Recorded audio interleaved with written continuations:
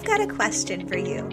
How do homeschool moms like us, who don't have a master's degree in reading and 25 years of teaching experience, teach our kids how to read in a way that helps them become confident readers who love to read under the covers with a flashlight? Here you'll find simple tricks and practical tools for making reading easy and fun. My name is Sarah Miller, and welcome to the Homeschool Reading Podcast. Is your child struggling with learning to read? Do you feel like there's something missing, but you're not sure what it is? If that's the case, then today I want to share the only two things that matter when your child is learning how to read. And this comes from a model called the Simple View of Reading that was developed by two psychologists, Gao and Tumner, and it was first introduced in 1986. And since then, it's been adapted as a model that lots of reading teachers and educators use to help explain how kids learn how to read.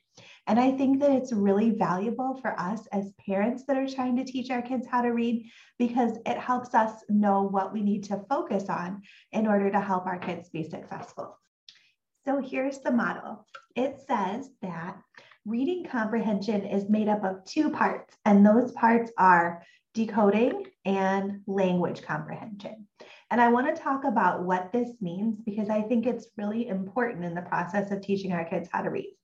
First of all, the goal is reading comprehension. So that means that we want our kids not only to be able to sound out the words in the story that they're reading, but we also want to make sure that they understand what they're reading. And as an adult, when you're reading something that you can read well, you have reading comprehension. You understand what you're reading and you can learn from it, or you can enjoy the story. And that's our goal for our kids too. So in the end, we want them to be able to have reading comprehension.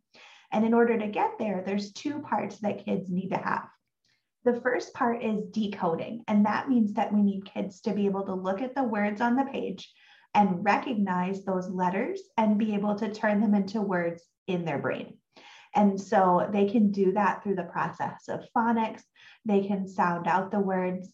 There may be some words that they recognize by sight that are a part of their sight word memory. No matter how it happens, kids need to be able to take those letters on the page and turn them into a word in their brain. And that's the process of decoding. And that's the first step that has to happen in order for kids to be able to read. And then the second thing that has to happen is language comprehension. So once kids figure out what the word is, they need to be able to connect that to some prior knowledge in their brain that helps them know and understand what word it is and what it means in the context of that story. The interesting thing about this model is that this is actually a multiplication problem. The product, which is reading comprehension, being able to read and understand, comes when you multiply their decoding skill and their language comprehension. And the reason for that is because if you think way back to elementary school math, you know that when you multiply something by 0, the answer is 0.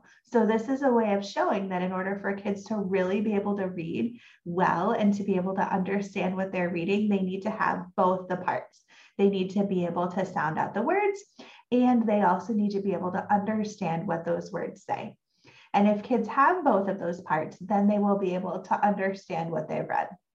But if they don't have both of those parts, if one of these parts is a 0, if either they can't understand what they read or they can't sound out the words, then the answer is going to be 0. They won't have any reading comprehension and they won't be able to successfully understand what they've read. So it's really important that we work on both parts with our kids. We need to work on being able to sound out words, and we also need to work on being able to understand the words. Okay, so let's talk about why that matters for us as homeschool parents.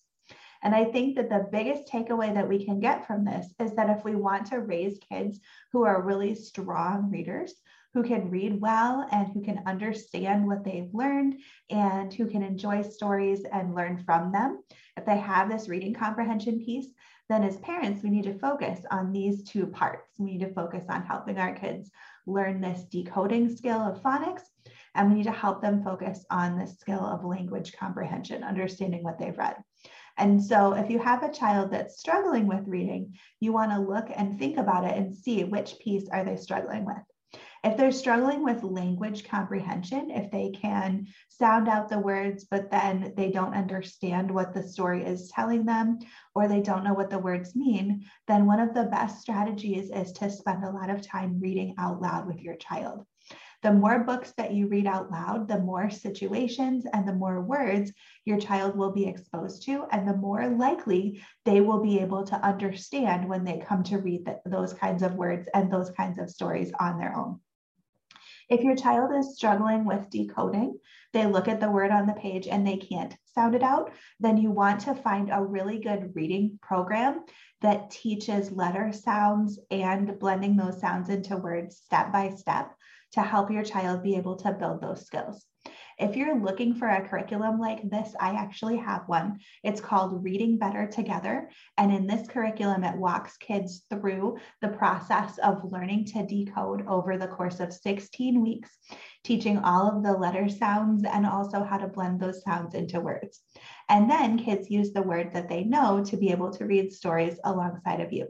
So I'll put a link in the comments to where you can sign up to be the next to know when the curriculum is available again. Thank you so much for listening to the Homeschool Reading Podcast. I hope you enjoyed this episode. New episodes are coming out all the time, so please make sure that you hit subscribe so you don't miss any of the fun. I'll see you soon.